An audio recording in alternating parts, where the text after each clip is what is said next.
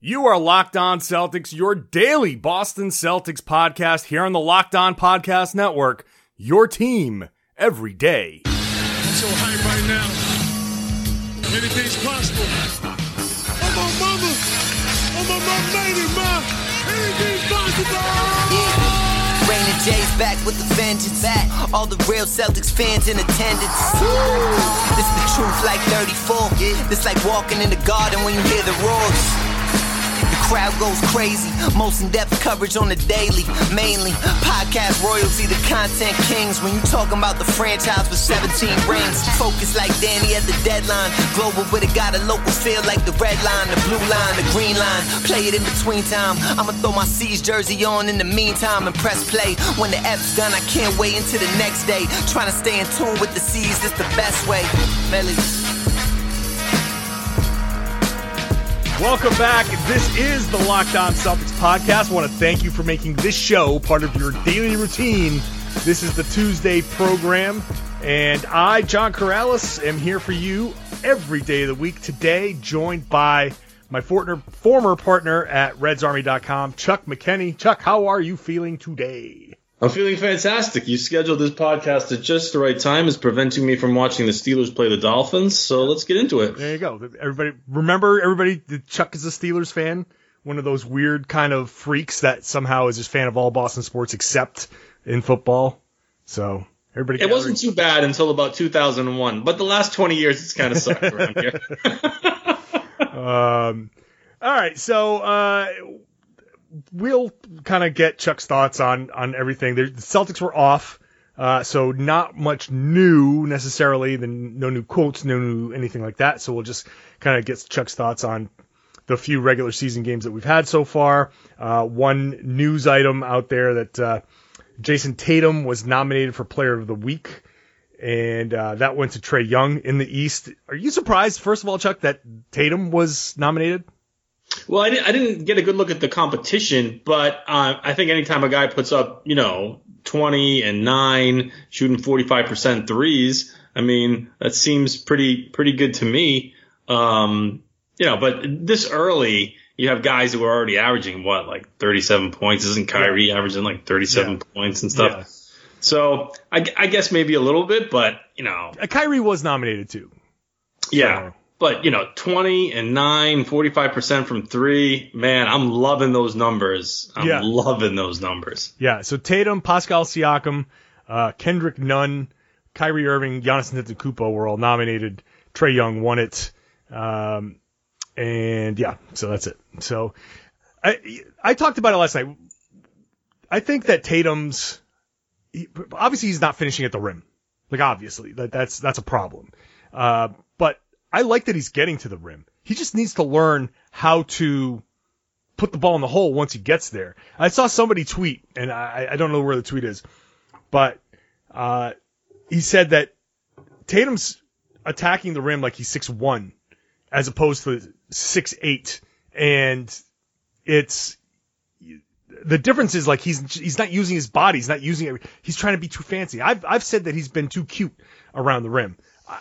I think if he can, he can finish around the rim. He'll learn. But I don't know what you've seen, how you feel about his attacking of the rim. Yeah, I mean, it's definitely noticeably increased. For me, I still see him fumble the ball. I mean, he's gotten much better, but it just still seems like he has difficulty containing and I don't know what his turnover rate is, but it's something I've always noticed about him, and I've had a hard time letting go of. It just, maybe it's part of it's me, but it just, he has a hard time controlling the ball, or he loses control of the ball more than it seems like other players. So again, I'm all for him attacking the rim, and I think you're right. I think, he is 6'8" and whatever, 200 plus, 220 or something. So, he needs to be drawing the contact. That's all part of getting to the line, and trying to finish stronger, right? So, that's fair. He's awfully athletic, so I could see why he's trying to be shifty and shy away from contact. But, that's an interesting point, one that I hadn't really, thought about. For me, it's like, just hold on to the damn ball, please. Am I wrong? I mean, have you noticed any difference in that with him? I don't think it's been quite as bad as it has in the past, but I mean, it's obviously still something that he's got to work on.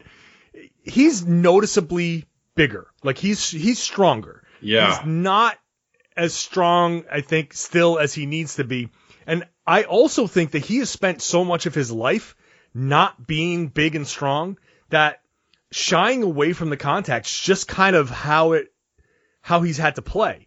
Because taking contact when you are as thin as Jason Tatum has been his whole life, that's not a healthy way to approach the game. You know what I mean? Like, yeah. Now we see like there's actual muscle definition and his shoulders look broader. And like, I look at him now and I've multiple times looked at him and be like, damn, he just looks bigger. Now he's just got to learn how to play bigger and use these shoulders that he's now discovered and like start watching some old Paul Pierce film and start really looking at how Paul Pierce used his upper body, because that dude was not as athletic as anybody on the floor, but he used those big broad shoulders to get himself into the painted area, into the restricted area, and finish and bump guys off. Jaylen Brown has become very good at using that shoulder, that off shoulder, to kind of bump guys off of him and then still get a clean look at the rim. I mean, I think Tatum has now more tools at his disposal. He's just got to learn how to use them. Yeah, he might want to place a call to Giannis in the offseason. Maybe they can get together. I mean, talk about a guy who's completely changed his body type in the NBA and who plays extremely physical now. So, yeah, I agree with you 100%. And that's, right, 3 years now. So that's going to be one skill set that he'll develop and keep adding and building, hopefully. But, yeah, it's promising. His shoulders do look a little bit wider. So, man, I'm just loving that kid, everything I see. And part of it's because we have no choice. He has to be the man or we're in deep shit. Okay. Yeah, that's one way to put it. I do like that his shot selection has changed. You see the growth. I mean, we're sitting here talking about him struggling to finish at the rim, which he obviously is. He's shooting. I put the number out there on last night's podcast, like 47% or something like that in less than 5 feet, which is just god awful. He's still averaging 20 points a game. So, like, because he's out there shooting 45% from three and he's taking 8 threes a game, like, there's still a tendency for people to be like, stop chucking there, Tatum. Stop shooting so much. Like, no, keep shooting those. Keep shooting. Even if you miss like 3 or 4, you're going to hit 2 or 3 in a row. Like, maybe you can look back and be like, okay, could be a little bit more selective here. Maybe you could be a little bit more selective in certain spots, but still, like, go ahead, shoot. Like, it's 2019. That's okay. The shots, Chuck, when we were playing, I mean, we'd put you on the bench. Shot 2 of those, you'd be on the bench. You'd be done. Yeah. But like, we're 180 degrees from that. The mentality's changed. And when you're as talented as Tatum is, and you can shoot the 3 like he does, then just chuck. And then when you see them closing out, because all you're going to do when you're throwing those shots up, you're just going to force more and more aggressive closeouts. Then you attack. Then you really go in and go at the rim. So it's only 3 games in. I've seen people on Twitter be like, no, I hate how he's playing. Like, I think he's playing pretty well, and he's got the best part. He's got a lot of room to grow. Like, he really does have a lot of room to grow. Yeah, no doubt. I have no problems with his shot selection or the volume of shots. If anything, it's shoot more.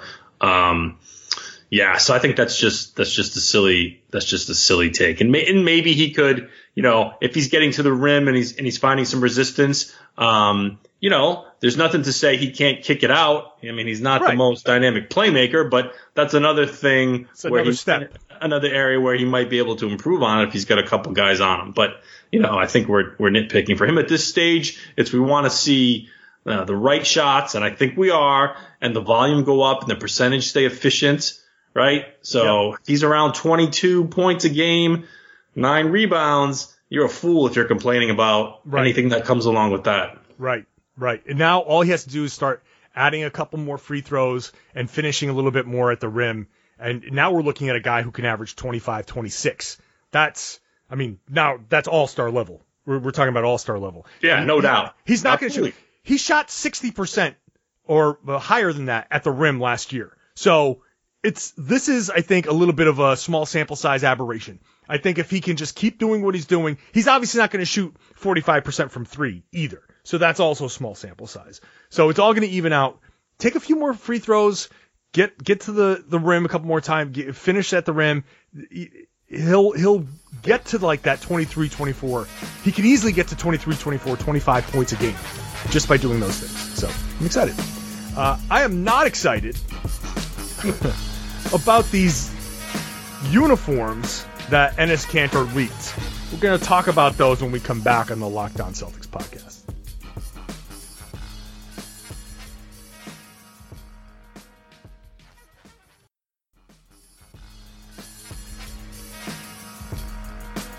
You are Locked On Celtics, your daily Boston Celtics podcast, part of the Locked On Podcast Network. I'm going to start this all by saying I just feel bad for the Boston Celtics PR staff, who has to constantly monitor what Enes Kanter is doing and constantly be putting out Enes Kanter fires. Today, Monday, he Instagram storied his new City Edition jersey, which was not supposed to be unveiled, but he saw them and he was like, whoop, gotta post this. So that's the first part. The second part is, God, those uniforms just looked like shit. They were just horrible. Tell us why. Well, okay. First of all, I'm willing to bet that the color that we saw is not exactly accurate. Like the lighting kind of messed with it. I feel like it looks teal. Okay, I don't think it's teal. I think it's probably green. Because why on earth would Nike give us teal jerseys like that?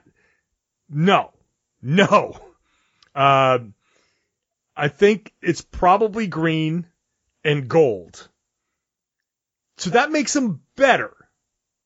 But that Boston font that looks like it's the font on the top of an Irish pub in Boston. Maybe that was the goal, but like, I'm not excited about like the Boston Irish pub Celtics out there with those uniforms on. Like, yeah, no, I'm with you. It's funny how the color, at least in the photos, it looks hideous. But you're right, it's that font, and I'm looking at it, and I'm like, it's kind of cartoonish, yeah, it but in like a way, drew it on a cocktail napkin, and they were like, "Yeah, screw it, let's go with it."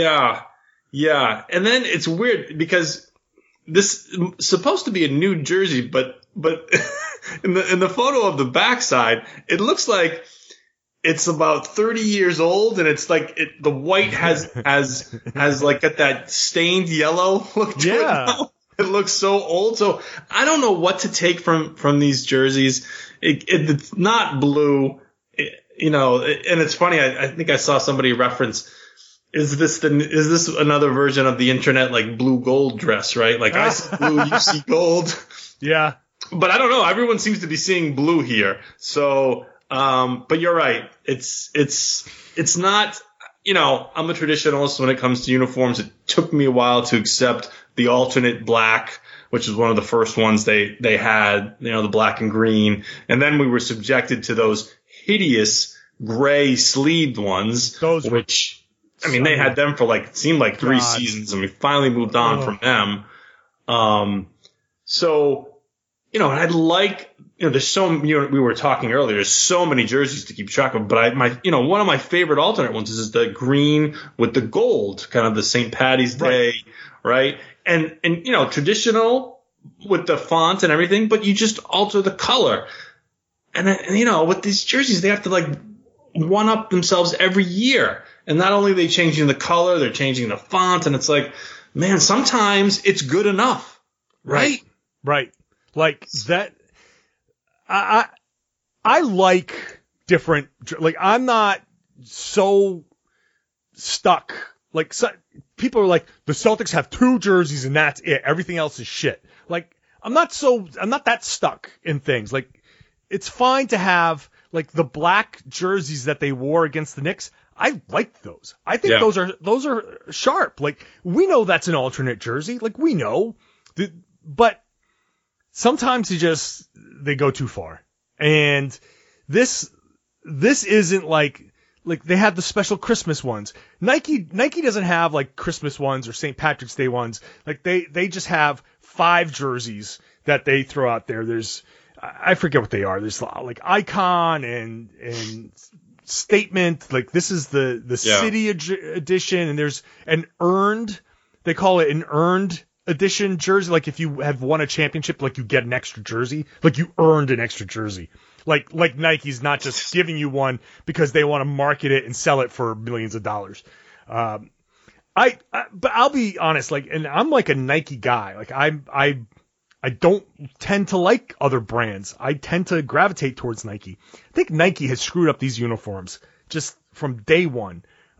Remember when they first came out, they were ripping. They were ripping. First half of the first season, yeah. Yeah. And then they had to fix that because they were so obsessed with getting the jerseys like so light that like an extra ounce is going to change. Like I have no idea. And this is supposed to be the City Edition.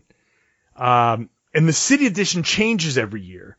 I can't even remember which one was the City Edition last year. I don't know. I'm just stuck on this faux Irish font thing. Like, just, I'm fine with changing color schemes. I'm fine with it. But just put a regular Celtics, like, their font. I'm stuck. I'm at a loss for words now. It's just gross. It's just gross. And this is a big swing and a miss. And I'm hoping that when they are actually unveiled, I'll look at them and be like, okay, this wasn't quite as bad. But even so, even the not as bad is still going to be pretty bad, I think. Yeah, I mean, I'm with you. I mean, the Celtics there's been no sort of clarification or comment or anything about this, right? I mean, I will say that, the Celtics have not commented, but Tim Bontemps on ESPN confirmed that these are the actual jerseys. Like those jerseys are real. I thought when I first saw them, somebody might have been faking it, but those are the actual jerseys. And according to Chris Forsberg, there are 16 games where they're slated to wear these jerseys, starting with the end of November home and home with Brooklyn. So not only do you get Kyrie Irving back in the Garden for all of your boos, you have these jerseys that will be worn on the floor. So I guess you could be booing the jerseys and everybody will be thinking that you're booing Kyrie. So maybe that's a smart play by them. I mean, I'm far from a PR guru, but if you're Nike or you're the Celtics and you see this out there, I mean, they do say any PR is good PR, but don't you want to kind of rectify it and throw it out and say, you know what, they're not blue and this is what they look like? Or are they going to hold firm to have league wide? None of the jerseys have been released. They're waiting for a certain date. Because I'd want to correct this and be like, it's not blue. Here you go. Leak it somehow, inadvertently through one media member. Something. Well, if you want a conspiracy theory that this was Enes Kanter actually leaked it to float the idea out there of these were going to be the alternate jerseys just to get a reaction. How about that? Oof. Oh, maybe. Well, I hope they're listening. I don't actually think that because I know Enes Kanter is just, he posts. That's what he does. He posts on social media. So I'm pretty sure that somebody, I can just picture a PR staffer watching Enes Kanter send that out and go, no, Yeah, slow right. motion. Because he deleted it. He deleted it like right away from his story. So people, and I guess the lesson here is that as soon as you put something out like that out there, people are going to grab that shit. Like, people know how to download from your stories, like, pretty fast. And as soon as they see something that could be deleted, people save it and, like, Absolutely. it's nuts. It's nuts. I mean, you just think about the life of a media person now in the NBA or any organized sport and how it's changed in the last 15 to 20 years and the shit they have to worry about now, or before it was just like setting up interviews, seeing who was, who got in trouble overnight. Yeah. But now it's 24/7. Who's posting what? Who's leaking stuff? We have, Kanter is creating international news with some of the things he says. I mean, it's just wild. Think about It's this, just Chuck. Like, he's out there with the Instagram story of this. Remember, like, finding out that Larry Bird broke his hand in a bar fight? But Oh, yeah. years afterwards, and like, wow, like, it's in a book. We find out afterwards in a book that he broke his hand during the playoffs in a fight. If that had happened today, there'd be like 10 videos on Twitter right away that show Larry Bird punching a dude and breaking his hand. And Yeah. We've talked about Bird. He wouldn't have fared well in this era. of social not at media, all. right? Because Not at all. we'd be screaming at him for like, why are you doing your mother's driveway? Why did you hurt your back? Oh my God. Yes. He would. We've gotten decimated. So, that era was, those guys, man, they were old school in so many different ways. And, it's funny. I'm thankful because I don't want anything to tarnish his image, at least in my mind. So, I'll look back and laugh at it now, where nowadays it's like, and I remember Ray Allen, right? This is going back. Was it 2009 when he tweeted out a text message that was to somebody? It was like to a girl, right? It was the not his explicit wife. one. Not his wife. But he got hacked. Back then, you could get away with saying, but I got hacked. Like, everybody got hacked back then. Because no one knew how to use social media, and they'd screw up, and they'd be like, oh, I got hacked. And it was, because people were actually getting hacked, that was kind of believable. But, yeah. I'm glad. I say it a lot. I'm glad that Larry Bird and at least my basketball heroes weren't around for the social media era, because it would have gotten ugly. All right, going to take a break. We'll come back with some additional thoughts on the first week of the season. Stick around for more of the Locked On Celtics podcast.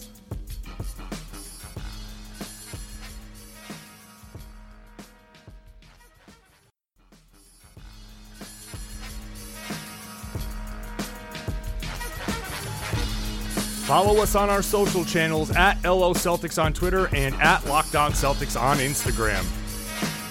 So, Chuck, I saw you tweet, I don't know if it was during the Philly game or maybe early in the Toronto game, that something like you didn't get the whole Jaylen Brown. Why? What was your tweet about Jaylen Brown? You weren't on board with him. Oh, I don't see the upside in Jaylen Brown? Yeah, that was the one.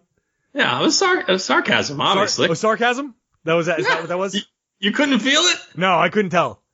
Oh, it was. He was having a good game. Okay. It wasn't during the Philly game. It was after. And some people, there were a few people who,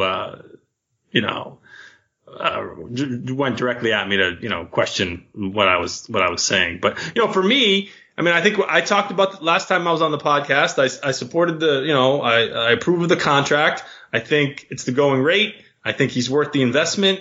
I like the progress in his game. I've had a million bad takes on the Celtics and their players during my life as a blogger. I was booing Jaylen Brown, one of those clowns that booed Brown when they drafted him. I wanted a shooter. He didn't seem to fit that mold. But I don't know. As a fan, if you've watched him over the last 3 years, whether it was the first year when he was in the playoffs, I mean, the guy has balls. He plays tough. He's athletic. I mean, he's bright. There's so much to like about him. And he's just progressed. I see the progression in his game, especially so far this year. I mean, I love him. I really do. Yeah, I think he's had, it's funny because we started off talking about Jason Tatum getting the votes, or at least the nomination for player of the week. But I've thought that Jaylen Brown has been the most consistently good player. Like, Tatum has gone through stretches where it's like, he's kind of struggling, and then he has like a hot stretch. But I think Jaylen has been just consistently throughout the game, obviously struggling against Philly, but against Toronto and against the Knicks, he was just has been consistently good.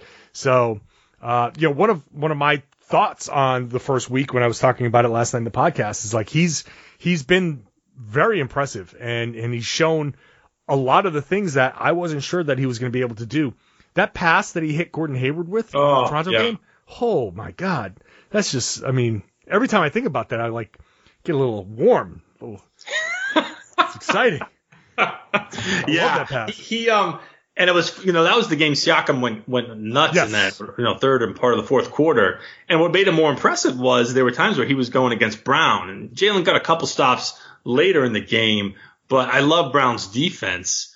So watching, I'm thinking, man, Siakam's doing this, and Jaylen's right in his face. So, and I think he's always been the better two-way player. Although, Tatum's defense is a little bit underrated, but, Brown has that ability to, he can cover some of the better wings on a team that are, maybe a little bit bigger for Marcus to handle if Marcus is on the bench, So that's what I've always liked about him, is that defense and that sort of fearlessness. He just has it. I just, whether it's the, dunking on Giannis or he can make those plays. And I don't know. I think last year, I'm not sure if fans, maybe they didn't see enough from him, or maybe he took some heat for lack of chemistry, while now pretty much everything's fallen on Kyrie. But, I think at the time, he was involved in that. He was the one who pushed Morris, right? Or Morris pushed him in the huddle in Miami, right? So, I think he fell out a little bit of fan favor, a bit, but I don't know. I'm all Jaylen. I'm 100% on board with him, man. I'm all in on him. The two of them, I think that's where it's at. Yeah. How have you felt about Kemba's beginning to the season? Yeah, I think in the last 6 quarters or I forget what the stats are, but he's streaky, but I feel like he's always been streaky. And I don't have any problems with it. I watched that game against the Knicks and I thought, oh man, it's typical Celtics. We're going to be struggling against a shitty team. But man, when Kemba gets rolling, he can score 11 points in like a blink of an eye. Yeah. So I think he's going to be like that. I don't have any problems with it. I don't know what his career assist numbers are, but he doesn't seem to be the team, the passing for the team as a whole, like their assist numbers are down significantly, right? I think I've seen that. So I don't want to fault just him, but overall I like what I see, because I feel like this team is going to win games with their offense. I'm trying to shift my mindset, and maybe they'll prove me wrong, but I've always thought that they'd be defense first, and they would find their way with offense. But I think it's going to shift. I just think between those four, Hayward's looked pretty good. And even with Cantor, depending on whether he's starting or he's in that second unit, I think they have the offense is going to be it. So that's what I'm looking for. And the rebounding, right? It's like, it's another one of those things where you just have to accept and move on and say they'll be better in other categories. We're just not going to be a good rebounding team, and that's the way it is. They had like 21 offensive rebounds against the Toronto Raptors. Like, rebounding won the game against Toronto. So they'll have stretches where they can do it. Yeah, absolutely. It's just when you see those overall numbers, right? I think they're like 26th in the league in the rebounding differential or something. Yeah, so.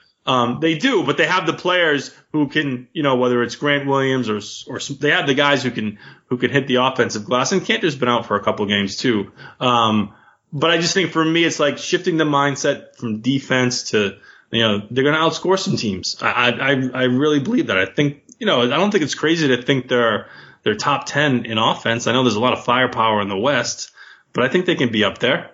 They certainly could. I mean, they're missing a ton of shots right now. So just to answer the Kemba assist numbers, he's career 5.5 assists. Last year, 5.9 in Charlotte. Right now, 2.7. Now, is 2.7 because they're not passing? I think the ball movement is a little stagnant sometimes. I also think that they're missing a ton of shots. Like right now, the Celtics they have not been hitting a lot of shots. So the assist numbers will naturally go up when the baskets start falling. You know, like they're going to have a game or two in the not too distant future where like they can't miss and they shoot something like 55% from the field and it's going to be like, wow, you know, and all of a sudden the numbers are going to even out. Like it really is eventually going to be like somewhat of a regression to the mean. So Kemba is going to hit what he hits. Like, and really last year he shot 43%. So it's not like shooting 40% is not that far off. It's not right. Like he's not going to hit a ton of shots. Like he's going to miss a fair amount of shots, but he's also going to hit a good amount of 3-pointers. Like last year he shot about 36%. The year before was 38. The year before was about 40. So he's at 38.5 right now. If he just continues hitting 38.5, like this is kind of who Kemba Walker is. And if he can just pump up that 2-point percentage, like last year of 2-point percentage, he shot 49%. This year he's shooting 42%. So again, slow starts. I feel like he's going to get back to a decent number because he's just too good not to, and there's too many good players around.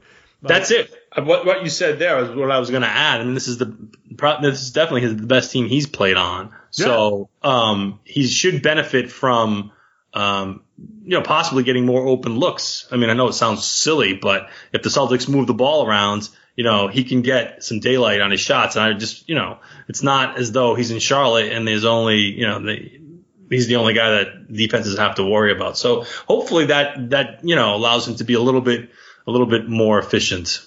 Yeah, I think maybe like he was so focused all preseason on, I don't have to do everything, so I'm just going to let everybody else kind of like, it's going to be great to watch everybody else do things. But so part of his career in Charlotte, it's been like, well, no one else is around to do all of this stuff. But also he's around to do all of this. Like that's how he plays. Like he's always been doing all of this stuff. So I think he might just need to like start looking for his own offense first, and then everyone else kind of plays off of him. And it's almost kind of what Kyrie was doing last year, in that, if you start trying to facilitate a lot, like it's tougher for you to get going. Where the Celtics offense might be best if Kemba's going early and just he draws that extra gravity.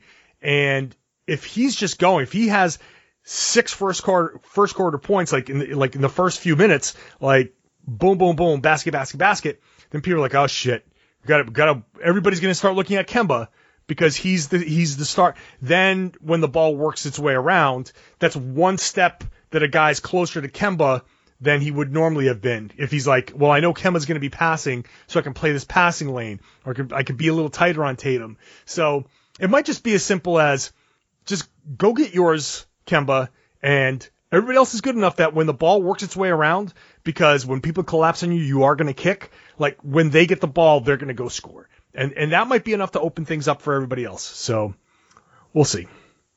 Yeah. And I thought it was, I think it was Jalen who went public or told the media that he apologized for taking a shot. Yeah. I think it was in that Knicks game when Walker had it rolling. It was in the Raptors game. Oh, it was a Raptors game. But the dynamic is just so different. But I think that also goes to show you these guys are aware of that sort of thing. Mm-hmm. When one guy's rolling, wanting to feed him, or who's not rolling and who they need to get started. So they're thinking about it during the game. We want them to just play and react, but they're definitely aware of who's hot, who's not, and who needs to get their touches. So we'll see what happens. The next game is Wednesday against the Bucks. That'll be an interesting one, a tough one. So we'll be here all week. So subscribe to the Locked On Celtics podcast wherever you get your podcasts. If you're a new listener, thank you for checking the show out.